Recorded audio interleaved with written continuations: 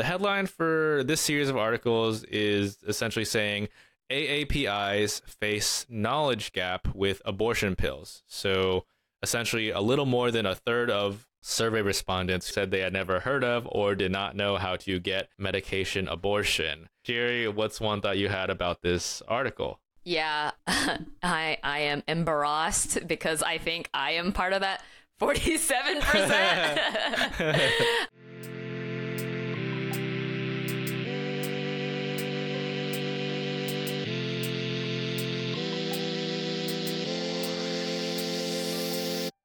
Welcome to the Politically Asian Podcast. We're just two Asian American comedians talking about politics and the Asian American community in hopes of getting more Asians to talk about politics. We're coming at you live from Brooklyn and Boston. My name is Aaron Yin. My pronouns are he, him, and you can find me on social media at Aaron Flarin. That's AARONFLARIN. And my co-host. Hey, my name is Jerry Lim. My pronouns are they, them, and you can find me across the internet at Jerryaki.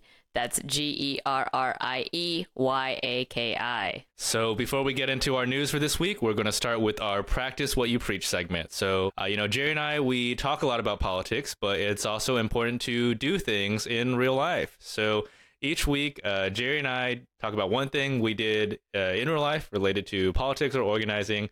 I'll go first this week. I probably should have phrased that differently because this week I literally, being in Boston, the only thing I did was work on, finalize this Instagram post for Youth Against Displacement around the election and public safety. So right now there are a lot of real estate developers who are all in Lower Manhattan who are attacking the current city council member, Chris Marte, because he's, quote, soft on crime for not wanting to expand the NYPD. So I just spent a few hours each day making this post about how these developers who are pushing a lot of people out of the neighborhood are the ones who are really contributing to the overall environment of, quote, feeling unsafe. Mm-hmm. Just listed a ton of examples of East Broadway Mall, Jingfong, 83, 85 Bowery, all these different buildings and people who have been pushed out over the past 2 or 3 years. And all their places are now broken down and graffitied and shuttered. And I'm that's what contributes more to overall feelings of public safety is empty streets and no livelihood. And yeah, as I like to say, no witnesses. Yeah, literally. Yeah. But it's important because early elections do start right now. So if you live in Lower Manhattan, go vote Chris Marte. It's really kind of important for this re-election. But that's literally all I did this past week. Hey, I think that's still great. Do you ever print them out? Because I know it's Instagram, and I feel like your target demographic may not always be on Instagram or that kind of thing. Oh, yeah. Yeah, no, we have whole flyering teams and stuff. The Instagram part is really a very, very small portion. That's what I'm I feel like for me, making something on social media is the smallest form of action, if it can be honestly even called that. Mm-hmm. But no, there's a whole flyering schedule every single day right now with early elections going on. So when I get back to New York City, then I'll probably also help out with flying for one day. But the bulk of it will be done on the ground in real life. Twitter and Instagram are never good metrics for telling who's going to win an election or not. Is there anyone who's interested in helping out Chris Marte, is there anything people can do to get involved or just go above and beyond voting?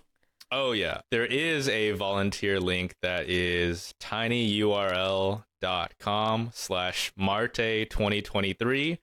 So that's if you want to sign up to volunteer with YAD and also the larger coalition to protect Chinatown and the Lower East Side. Essentially just passing out flyers, getting out the word, because everyone's expecting super low turnout for this election.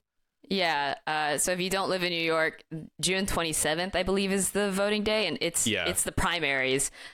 So in New York, you have to be, I believe, registered with a party to even vote in the primaries, if that's correct. Yeah. So yeah, it's always a historically low turnout year after year. Every year they beat the record for being the worst. Yeah. But yeah, I think it's just an important time because, everyone's always talking about how, we feel unsafe on the streets. We feel unsafe. And it's overall why? It's because the streets are a lot, emptier, right? It's got to think about the larger angle of displacement. So our angle is overall for safer streets, we have to unite against all these luxury developers who have been pushing us out for years. Yeah. It's I don't feel safe when I walk around in Midtown at like 10 p.m. and every single building is a large ass bank, like a Chase Bank, Bank of America, big retail store, and they're all closed. There's nobody on that street, so. Yeah, I mean, like, I don't feel particularly safe either if it was an empty street and then there's like a cop. Yeah. If it's just me and a cop, I don't feel much safer either. Yeah. But yeah, that was me. What have you been up to this week? We're trying to get my coworker a raise / promotion. Oh, that's important. Because like I like I mentioned before, my manager left, our manager left for our team. And on top of just like giving our team general direction and like divvying up the work, we're now realizing just like how much he advocated for us behind the scenes, because now we have to be in the meetings that he was in.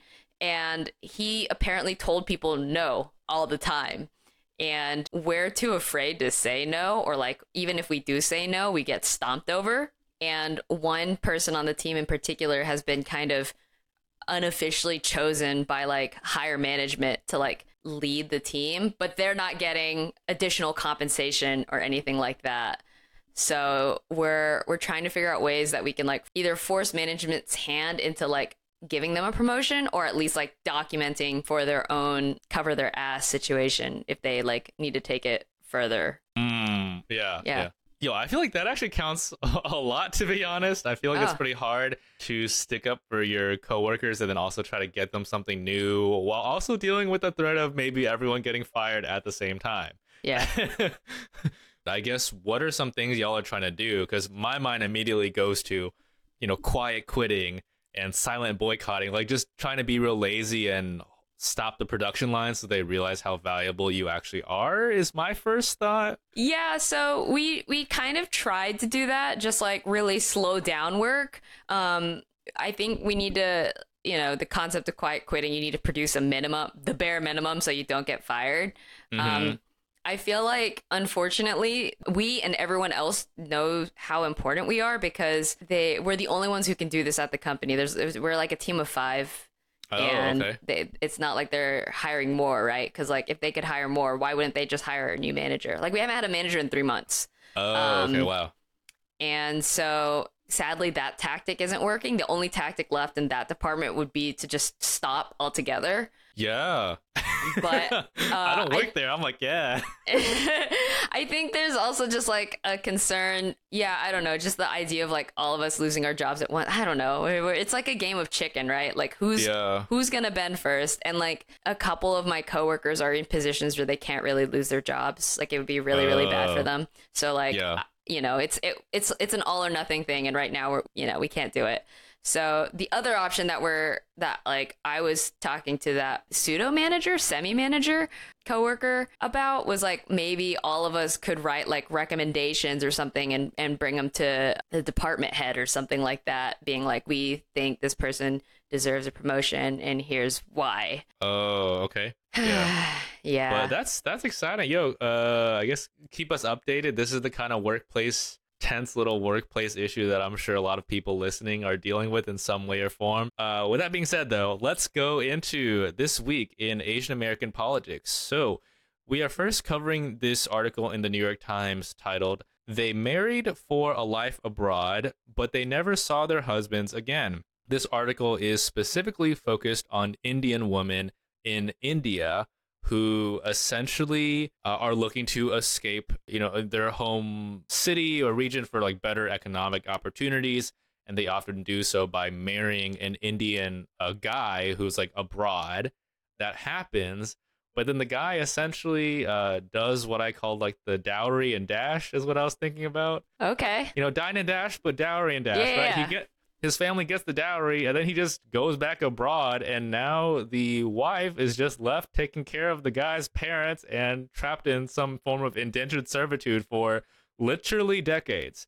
That is a summary of what's been happening, apparently by the thousands, according to this article in the New York Times. Jerry, what is one thought you had about this situation? This article was fucking depressing. But like, it was like a different kind of depressing, you know what I mean? Like, it's like, it was a different flavor of depressing. Like usually, it's like, oh, the earth's on fire, democracy is dying. Like it's like, oh, but here's a new kind of depressing. You know what I mean? Like it was really interesting and again depressing to read about this problem in India. And I don't know how you fix it because like apparently the practice of dowry. So for those of you who don't know, it's like where the bride's family has to give goods / cash to the groom. Apparently, it's been banned since 1961, but it's still practiced. So I don't know how to fix this. Yeah, and it sounds like a lot. No, it is a lot of money. The example that this article talks about is 10,000. Yeah. So they're essentially asking for a lot of money to help the husband relocate in the new country, whether it's most likely Canada or America. And then the husband gets a visa or whatever, then helps the wife come over to Canada or America. And it just never happens. It's like the biggest bait and switch, dowry and dash. It's just like, wow. Main family is talking about this essentially this wife who has not seen her husband since 2014. That is literally almost 10 years ago. I mean, I thought there was a separate woman in that story in the article who was like, yeah, I haven't seen my husband in 24 years and I've lived with my bedridden in-laws and essentially been their servant since. Like, yeah. That's awful. Yeah, exactly. Truly just the switch into indentured servitude. Like they're not getting paid, they're just there now.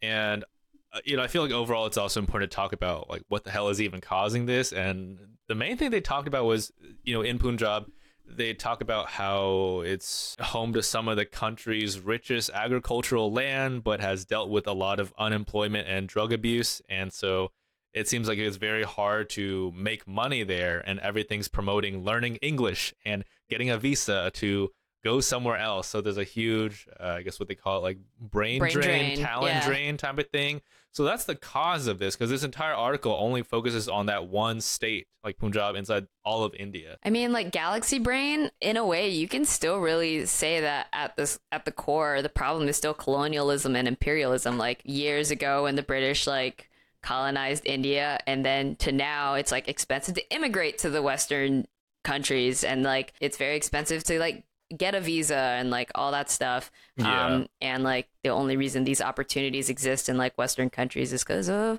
stolen wealth. Oh yeah. Yeah, no, that's true, that's fair. Yeah, I'm just and when I read this article, I felt like I was learning about a new species of guy or man, essentially men. Okay. Like say more man. We've heard about the deadbeat dad. Deadbeat dad has long been a iconic American stereotype, right? The one who gets cigarettes and never comes back. Gets a visa and never comes back. Gets a visa, never comes back. I was like, there's deadbeat dad. This is like away from home husband. Try to keep the alliteration with the H's, because literally it's weird. He comes home for the marriage and then a few weeks later just pieces out forever. It's what the hell is it like? Well, sometimes they don't even come from like elsewhere, right? Like they find a girl to marry, and then I was reading about how the wife's family has to pay for the dowry, pay for the wedding, pay for the honeymoon, and then separately the in-laws can either demand money for a visa, or the husband can use the dowry for the visa. Yeah. And then the husband leaves. And then like the article goes on to say like they get married again in foreign countries for citizenship. Bro, this is a pyramid scheme. What the fuck? Oh man, yeah. I was also thinking pyramid scheme, but also just like city boys. It's that kind of mentality. What are doing? What are you guys doing? You're literally just messing around multiple times. Love means nothing. It's all economic and truly wild, because I feel like indentured servitude is putting it a little lightly, because this one wife, I guess Miss Corral, she had this photo on her iPhone about how her in-laws family had this entire surveillance camera system set up for her. Do you remember that photo? Yeah, that's wild. Like, that's not why you buy a ring, or like ring the camera system, not like wedding ring. But I guess in this situation, both apply. Could be both, exactly. That's pretty funny. I guess like I'm just confused because like, so if the wife lives with the in-laws and the wife is like, I haven't seen my husband for 10 to 24 years. So you're telling me the husband doesn't visit his own parents again either? Like, so let me get this straight. You're a bad husband and a son. Yeah. Might as well check off all 3 boxes, you know? I guess. 2 boxes, I guess. All right. Well, our next item on the docket is about this Asian American student with a 1590 SAT score who blames affirmative action for rejection from 6 colleges. MIT, Caltech, Princeton, Harvard, Carnegie Mellon, and Berkeley blames affirmative action. And I want to point out, a couple of the schools I mentioned are in California, and California banned affirmative action in 1995, so I don't know what's going on there. Some other articles that we have related was a new Pew study, which found that most Asian Americans actually favor affirmative action. And I'll start with that. Aaron, what are your thoughts about everything? Yeah, so this guy's name is John Wang, and the reason why we're talking about him is because he's one of the few people who's in these affirmative action lawsuits that are heading that are being deliberated right now, and the decision might come as late as July 4th. So this has been the long-standing lawsuit done by Students for Fair Admissions. We're now learning the names. I mean, obviously, every single article just talks about how he has really good GPAs, really good high scores. I feel like we've covered the sort of standard stuff about how college admissions is not just based on numbers. If you want to complain about admissions, I feel like targeting legacy admissions, Dean's List admissions, recruited athletes, everyone who gets special favors for admissions should always be the number one target, instead of trying to target the tiny slice of pie for other non-white people. I'll kind of start with that, just kind of laying down the bare bones. Maybe one thing to add on to this is the quote that Fox News and other articles often use is John being like, well, I gave this conservative group my test scores, and then they must have ran that model on that, and they told me I had a 20% chance of getting into Harvard as an Asian American and a 95% chance as an African American. I'm like, show us the model, man. That's I'm like, just the math ain't mathin'. I really want to see this model. Like, when he said the 20% chance as Asian American, 95% chance as an African American, I was just like, okay, so you don't understand basic history, sociology, or statistics, and you're wondering why you didn't get in. Yeah. Like, you're racist and you didn't. Okay, whatever. I mean, like, why is there no interrogation about like white people? Yeah, I think that's overall just the biggest critique, right? It's like, no one's against more Asian people getting into college. I think it's just weird that you are targeting the smallest slice of the pie when we've covered this in the past. The last time we talked about this lawsuit, there was this study that was actually talking about Harvard's legacy admissions and recruited athletes and Dean's List contributing more to Asian people not being in Harvard. I mean, I feel like the last time we talked about affirmative action and Harvard put out a report and was like, we've let in more chinks than ever. Like, yeah. Do you remember that? Like, they accepted more Asian Americans. Yeah. This past year, Harvard's accepted 28% Asian Americans, 15% Black, and the numbers go down from there. 40% white still, but Asian Americans at 28%, that's the highest it's ever been. That's, approaching 1/3, right? So, definitely more than 1/4 at this point, even though we're still only, I think, 13% of the population overall. So, I feel like that also kind of speaks against his argument. Like, more Asians than ever got into Harvard, and you think that you got rejected because of affirmative action. At some point, like, I don't know, I feel like this sounds so bad. I know I'm going to get flamed for it, but like at some point you got to accept, like, it's just you. Like, it's just you. Yeah. It's just you, my dude. Like, let me see those. We got to see that resume. We got to see those extracurriculars, or not even. It just sounds like you weren't a great person and they suss that out. Like, I don't know what to tell you, dude. Yeah. Hey, everyone. If you're still listening to the podcast right now, thank you so much for making it this far. Here to just say, if you like us, please consider pausing the episode right now and give us a 5-star review on Apple or Spotify. Those reviews really, really help us out with the algorithm that, does not really like us overall. If you want to support us financially, you can also do so by going to buymeacoffee.com/politicalasian. If you donate, we'll also give you a shout out as well. It's just a one-time payment of whatever you want, but we would really appreciate the review or the donation, either one. And yeah, that's it. Thanks for listening, and back to the episode. I think one key thing overall is the role of race in affirmative actions among Asian people. So you're right that that statistic you were citing earlier is true, that most Asian Americans do favor affirmative action, generally speaking, as a concept. It's more than half. I think it was like 51 or 52. So not. Oh, Not sorry. by much. It was 54.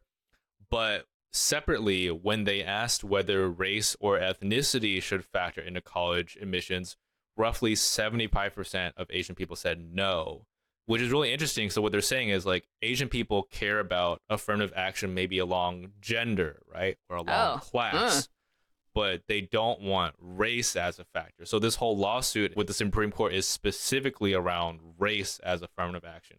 No one's challenging gender or income levels, essentially. It's only about race. And even Asian people are like, yeah, we don't want race to be considered anymore for the most part. I mean, I don't trust government or universities to understand class distinctions or handle it properly. I mean, like, you're going to trust Harvard, the school that was established before slavery? Like, I just don't trust it. And I feel like in America, race is easier to understand than class for a lot of people. Like, America is a very visual based country / culture. It's like why that people didn't mask up for COVID, but they'll mask up for wildfire smog. And like, I feel like race is like the most visual way people will ever understand class, besides, I don't know, homelessness, I guess.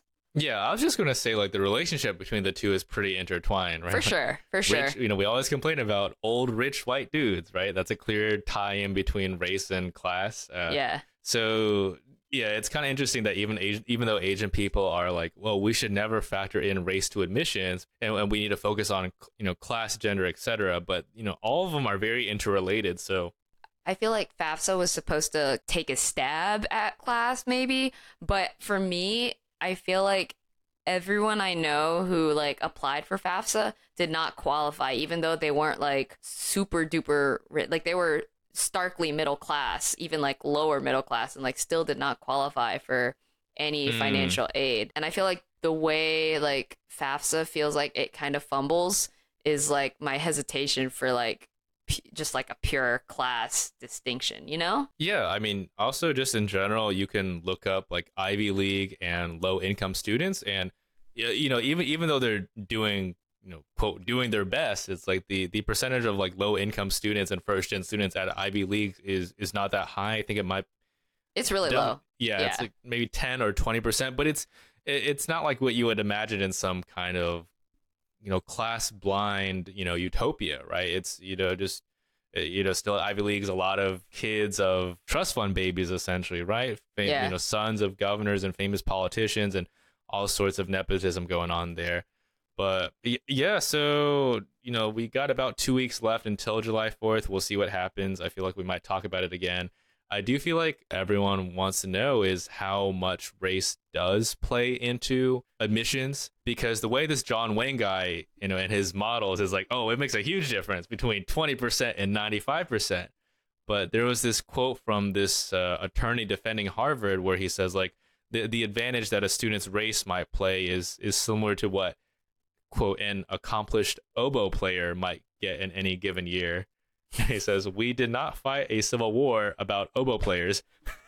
We did fight a civil war to eliminate racial discrimination. So I feel like that's a big, mystery as far as how much race is involved in. Conservatives saying it's a huge thing. Mm-hmm. Other people are saying it's just one out of a factor of many. So y'all are overhyping this whole thing. I do feel like it should still be considered for the time being until like a better solution is found. Yeah. I thought this line from the New Republic article that was titled, "I'm an Asian American helped by affirmative action. The Supreme Court shouldn't end it." There's a line in there by the Chief Justice John Roberts where basically he says like, to see race and act is to perpetuate racism. I feel like that kind of sums up the position of people who are against race-based admissions, is basically like, oh, I don't see color, which we all know is like not great. I feel like what would really help is like, Asian people care about numbers. All Harvard has to do is literally list down a breakdown of how much this one thing influences your overall acceptance. Like a rough breakdown of like, oh, it's 10% class, 10% gender, 10% race, and you know, 10% has your family member been here before. Some kind of detailed breakdown I feel like would make a lot of people feel better, because right now the process is very mysterious, and the only thing we know is that legacy athletic recruits, dean's list, etc.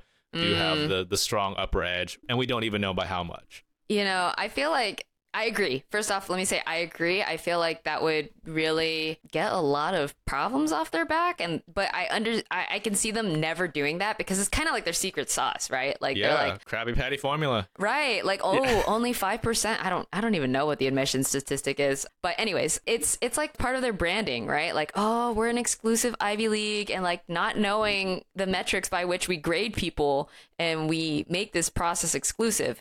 That's part of the brand. Like, ooh, once you get in, you did it, you know? Yeah, it's very, very nebulous. And I think that's the larger point of discontent. So, yeah, maybe that's like the best point to end at, is that we can fix all this as long as every university is transparent about how much each factor plays in. Yeah. Because right now it just sounds very wishy-washy and, you know, biased in the end, as opposed to like concrete rubric and percentile-ish breakdowns.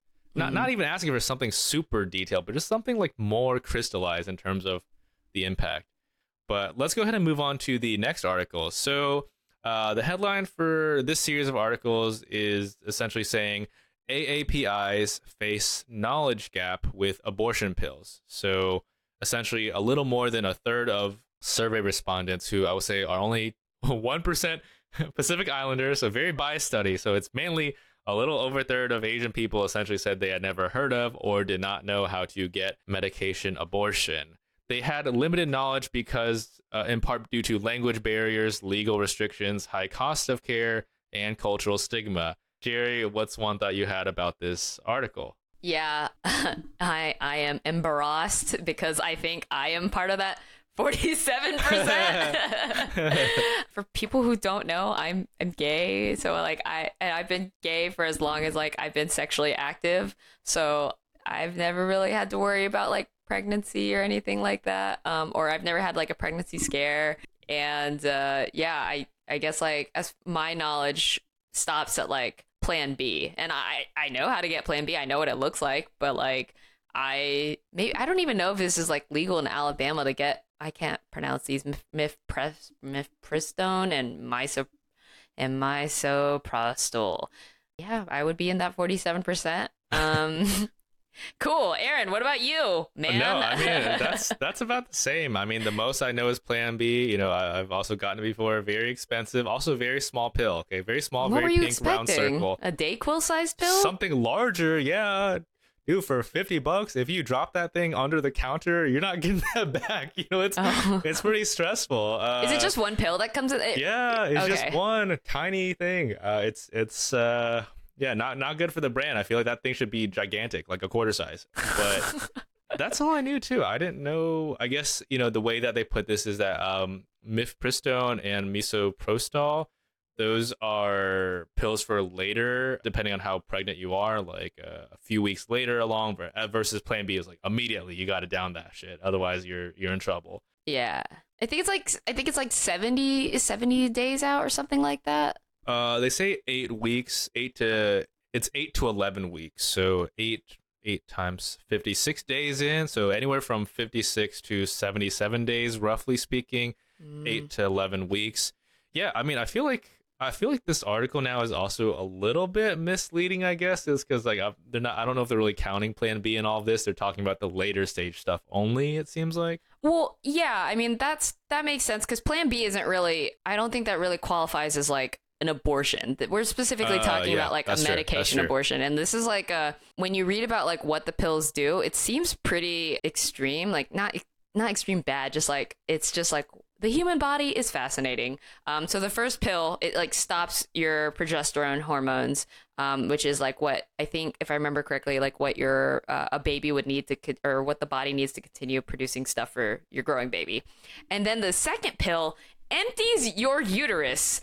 So it essentially induces a period, a menstrual cycle, and like just makes your uterus dump out its contents, which is fucking wild. The article itself did not really talk about the answers either, which I feel like would have been a really useful thing to mention.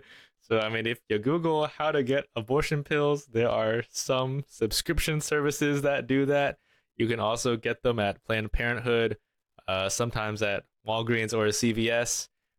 So essentially, mostly retail pharmacy, some more discreetly mailed out things, but it kind of seems like you're just shopping for it, is what I learned after doing 5 minutes of Googling, which I feel like is what everyone in the study could also do. Yeah, exactly. Yeah. Then you're not part of the 47% anymore. I mean, when all else fails, if it's something about like sexual health, I just know you can always like count on Planned Parenthood to have like at least an answer on their website. Yeah. And to bring the Asian angle back into this, most of it's, again, chalking up to language barriers. So maybe it's like discussing abortion in like Chinese or, Tagalog or something like that. High cost of influences everyone, and cultural stigma just might be easy. Yeah, I don't know too many Asian people who've had abortions. Maybe it's not like a thing normally. Instead, you just have the kid whether you wanted it or not. But those were just some of the examples that they listed. Yeah, I don't even know how to say abortion in I don't think I've ever heard my parents say the word abortion in like Bisaya. It is harder overall, with overall the overturning of Roe versus Wade. So there are many states that ban abortion essentially, no matter what the circumstance. So it's a tough time to like not know about it, and then even when you do know about it, it's like, oh, this is harder for me to get. Yeah, I mean, like it's all part of like the plan, right, to oppress people and that kind of thing. Like the access to these things is definitely easier if you have, like, for example, health insurance. And what is health insurance tied to? Your labor and like, producing stuff for capitalism, that kind of thing. It's a rough time to just be alive. They're trying to go from plan B to plan A, I guess, which is the option before plan B, just keep it. Something like that. Well, moving on to our last item on this week's docket, we're talking about Trump. Sorry. So Donald Trump was arrested and booked on federal charges in Miami court for mishandling classified documents. He has formally entered a not guilty plea. I don't know how he's going to do that, considering there are those pictures going around of the Mar-a-Lago bathroom with just dozens and dozens of like boxes filled with documents. And then separately, we're also going to discuss an article by The Intercept titled "Trump is a Predator Who Feeds on Lackeys." I like that article title because it sounds like he eats humans. But Aaron, what are your thoughts on all of this? Yeah, just as more background, essentially Trump took a lot of classified documents from the White House into his own house in Mar-a-Lago. And he's not allowed to do this until those documents have gone through declassification. So essentially very highly valuable stuff about potential military attacks on Iran, among other stuff, was just sitting in boxes in his bathroom. They're just objectively funny to me. Also, I feel like bathrooms are the worst places to put paper. Another funny reason. This guy is hilarious. But essentially, these boxes were being moved around a lot. He repeatedly told the FBI, no, I did not have these boxes. No, I did not move them around. I didn't have this. And only now do we have literal audio tapes of him admitting he had this stuff. Like, his quotes were essentially like, look at these documents. They're classified. They're secret. Like, I'm not supposed to have them. Like, literally saying, I'm not supposed to have these. I'm like, this guy is making the job easy for prosecutors, at least. And I will say maybe I guess in this case, the Pacific Islander tie-in is that Trump's assistant, his butler and bodyguard who helped him move all these documents, he's a guy from Guam.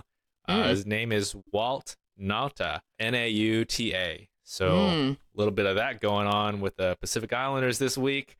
Jerry, what's one that you had, I guess, after this? I guess it's like really fitting that Florida is the one to catch him, I think it's wild that it's like, or maybe not even wild, maybe it's fitting that like it's not January 6th, not the tax returns, not the Russian election interference stuff that got him, but, Marie Kondoing his house that got him. It was like being organized, or I guess disorganized, is what got him in the end. These documents, I guess, brought me joy, right? so I kept them, and that screwed me over. Yeah, that's really funny. It's It was about 20 or so boxes, all marked in very capital letters, like secret, related to U.S. 5 Alliance, which is the 5 intelligence alliance of U.S., U.K., Canada, Australia, New Zealand. It's just so funny that it was in a bathroom in the end. Not even in some secret vault, hidden, secret floor, just straight up like in a bathroom. Some person could have been like, "Yo, I drank too much water. Can I use your bathroom?" Be like, "Whoa, what the hell is this?"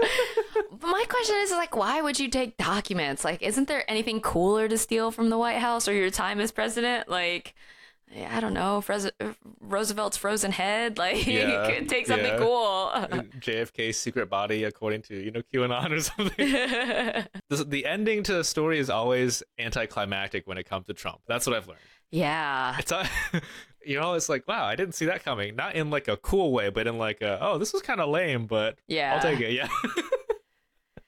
Yeah, he's pulling a lot of defenses that are what everyone's saying are not going to hold up in court, because every act that he's citing is related to a presidential act, and all this stuff is what he did after he was president. So yeah, he's already in jail right now. No mugshot because they already have a lot of photos of him, and I think limited fanfare. Yeah, I feel more bad about the guy from Guam, right? This second article talking about how Trump who feeds on his lackeys.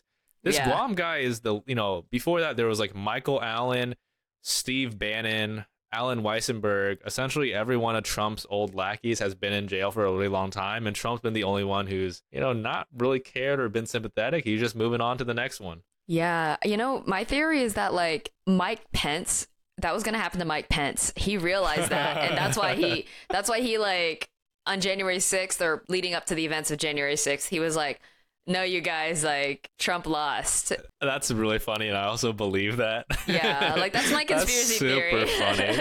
No, that's really funny, because this Intercept article is analyzing all of them. He's like, what all of the assistants have in common is that they have weak personalities and were easily seduced by Trump into doing his bidding, even when they knew that what he was asking them to do was immoral or illegal or both. I'm like, damn, we just straight up roasted them, calling them like weak, like dumb. Weak and stupid. Weak and stupid. I'm like, ouch, man, this is tough stuff. How does he keep fighting these people is what I want to know. Like, that's just so, that's what's like really mind-boggling and like almost my life is like a movie. Like, that's him. Like, how does he keep finding these people who will do anything for him? I don't know. I also feel bad it's like a Pacific Islander. I'm trying to think of like a good note to end on. I mean, overall, Trump is in jail. I feel like is a pretty good note to end on. It's I'm kind of curious in seeing how this is going to impact his election, but I feel like that's a pretty good note overall. He's in jail. He's actually in jail. And this, I don't want to say any more about we got him, but he's in jail at least for now. For now. Cool. Well, let's end it here. As always, thank you all so much for listening.